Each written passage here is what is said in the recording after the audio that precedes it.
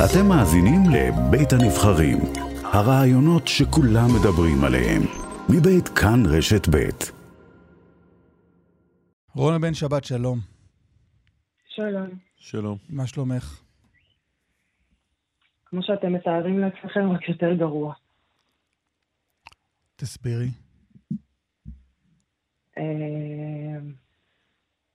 זה חלל אינסופי של כאב וגעגוע. אין משהו שיכול למלא את זה. אין משהו שיכול לנחם או לעודד.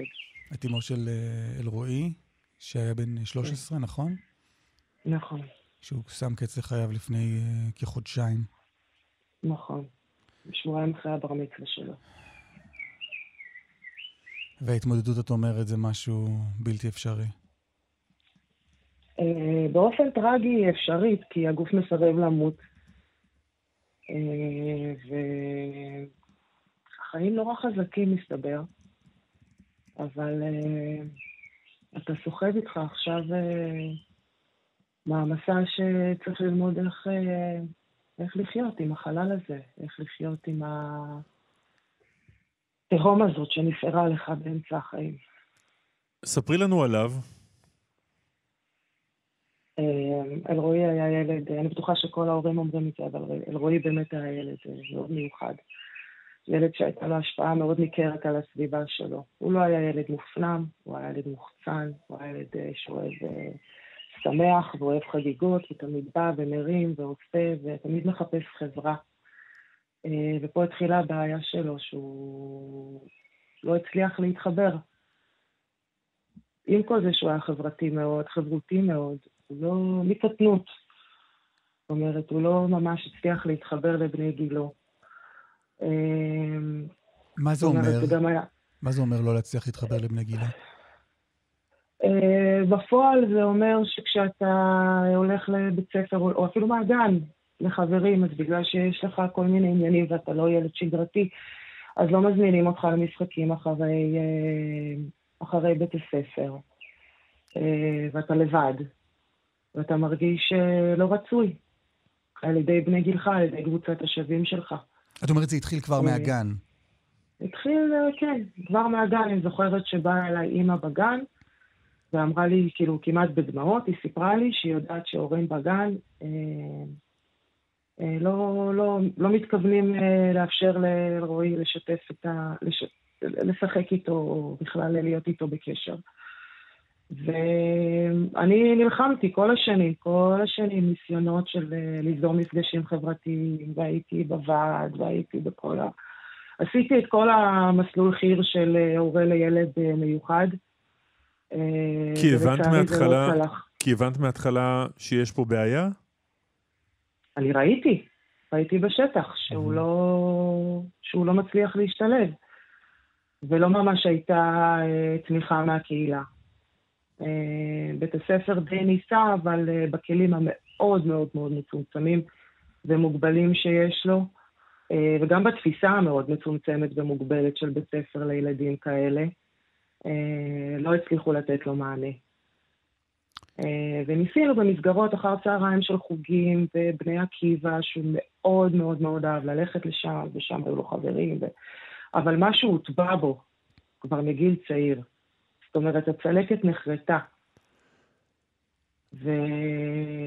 וכל מערכת יחסים שהוא ניסה אחר כך לפתח, בהמשך, הובילה לאיזשהו מצב של דחייה, תמיד. כך שזה בעצם הדפוס שמתפתח אצל ילדים כאלה. באיזה אופן הרגשתם שזה מפריע לו? איך הוא שידר את זה? הוא היה אומלל מזה שאף אחד לא רוצה לשחק איתו, שאף אחד לא רוצה לשתף, שאין לו חברים. הוא פשוט אמר את זה.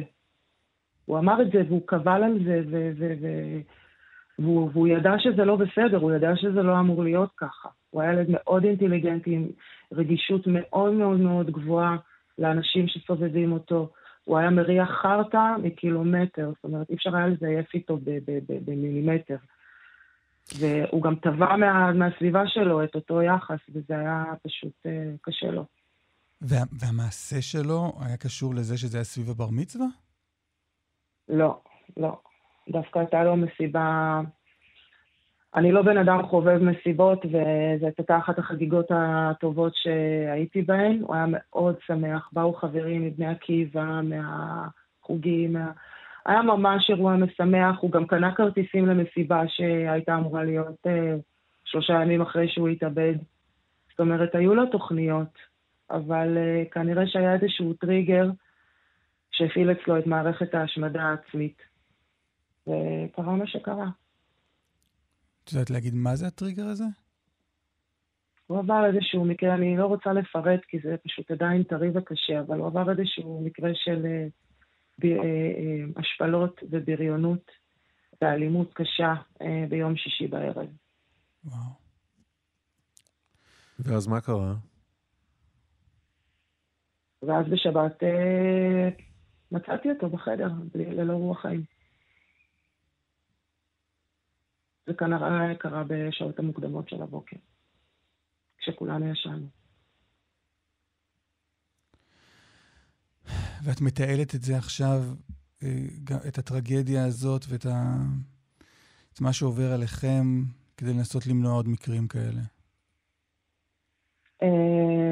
לא רק בגלל שלנסות להעביר, אני בגלל שנקלעתי לסיטואציה, אני קצת התחלתי לבדוק, וככה נכנסתי למחילת הארנב, מה שנקרא, ואני מבינה פה שהמדינה, טוב להם המספר הזה של 100 ילדים שמתאבדים כל שנה, שזה לא משהו שהם רואים לנכון לתקן או לשפר, שזה מספר שנוח להם איתו, 100 ילדים כל שנה. רק בחודשיים האחרונים אנחנו שמענו על, רק מה שפורסם, כן? על 6 מתחת לגיל 23 ששמו קץ לחייהם. בת 14, 2, אלרועי, ילדה בת 14, עוד ילד בן 14, 2 חיילים. וזה משהו שקורה כל הזמן. כאילו, ואני לא חושבת שיש משהו שמדגיש את הזילות לחיי ערך אדם, מאשר היחס של המדינה לנתון הזה. רונה, אם אנחנו הולכים לסיפור של אלרועי, ומסתכלים אחורה בדיעבד, את יכולה לסמן איזושהי נקודה, או איזשהו מהלך, שבעזרתו אפשר היה לעצור את זה? את ההידרדרות? לצערי לא. היה נדרש פה רצף של פעולות, של משהו שצריך להיות מובנה בתוך מערכת החינוך, כי מה לעשות, אנחנו מחויבים על פי חוק לשלוח את הילדים שלנו למערכת החינוך, וזה משהו שהיה צריך להיות מובנה שם מההתחלה. זאת אומרת, כל הנושא של אמפתיה מצד אחד, וחוסן מצד שני, זה משהו שצריך ללמד מגיל הגן. כולנו יודעים שילדים לצערי הם יצורים פרימיטיביים, הם כל אחד דואג לאינטרס שלו, וכל אחד רוצה להיות יותר חזק מהשני. אבל זה לא יכול לבוא על חשבון ילדים אחרים, וההורים גם צריכים להפנים שיש להם חלק באחריות לדבר הזה. כי מה לעשות שאנחנו קהילה ואנחנו כפר, וכדי לגדל ילד צריך כפר. במקרה שלי, הכפר נכשל. את הולכת להקים עמותה ממש, נכון? לא רק. אנחנו הולכים לפתוח בכמה יוזמות, שאחת מהן בעצם קודם כל תהיה שינוי התודעה בקהילה, וכל הנושא הזה של הדרה חברתית, נידוי חברתי. הנזקים שנגרמים מכך, אולי רק 100 בשנה מתאבדים, אבל אלפי ילדים, אני קוראת להם שורדי מערכת החינוך, יוצאים מבתי הספר עם הפרעות נפשיות בגלל זה. עם צלקות שמלוות אותם אחר כך למערכות יחסים, שמלוות אותם במקומות העבודה, והרבה פעמים הם גם נופלים כנטל על מערכת, על המדינה בעצם, כי צריך לטפל בהם. אז זה דבר אחד. אז זה כאילו העניין של חינוך הקהילה בעצם, ללקיחת אחריות. דבר שני זה כל הנושא של מדיניות וחקיקה. כל הנושא של החדרה של תכנים של אמפתיה וחוסן החל מגיל הגן, זה משהו שצריך להיות בתוכנית הלימודים. אני יודעת שמשרד החינוך הכי כיף לו שימדדו אותו בציונים, כדי שככה ישימו לעצמם כזה תפיחה על השכם, אבל מה לעשות? אני חושבת שכדאי שהם יתחילו למדוד את עצמם בכמות הילדים ששורדים את המערכת החינוך, וכמה מהם יוצאים מצולקים משם. ואז אולי יהיה שינוי והם יחליטו להכיל שינוי במערכת. וכמובן, שיח עם הילדים.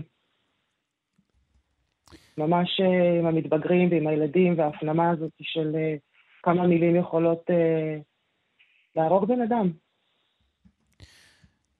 רונה בן שבת, תודה רבה שדיברת איתנו. תודה רונה. תודה רבה לכם. יום טוב. דיווחי